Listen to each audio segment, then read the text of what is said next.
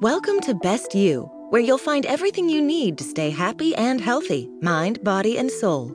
This week, a surprising study from Science News argues that the healthiest BMI classification may just be overweight.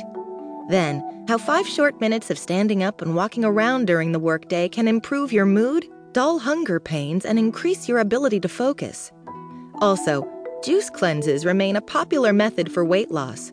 But how effective is this so-called detox anyway? The Washington Post investigates.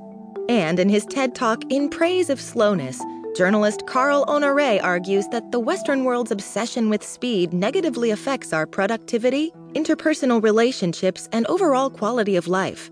For all of that and more, keep listening and be well.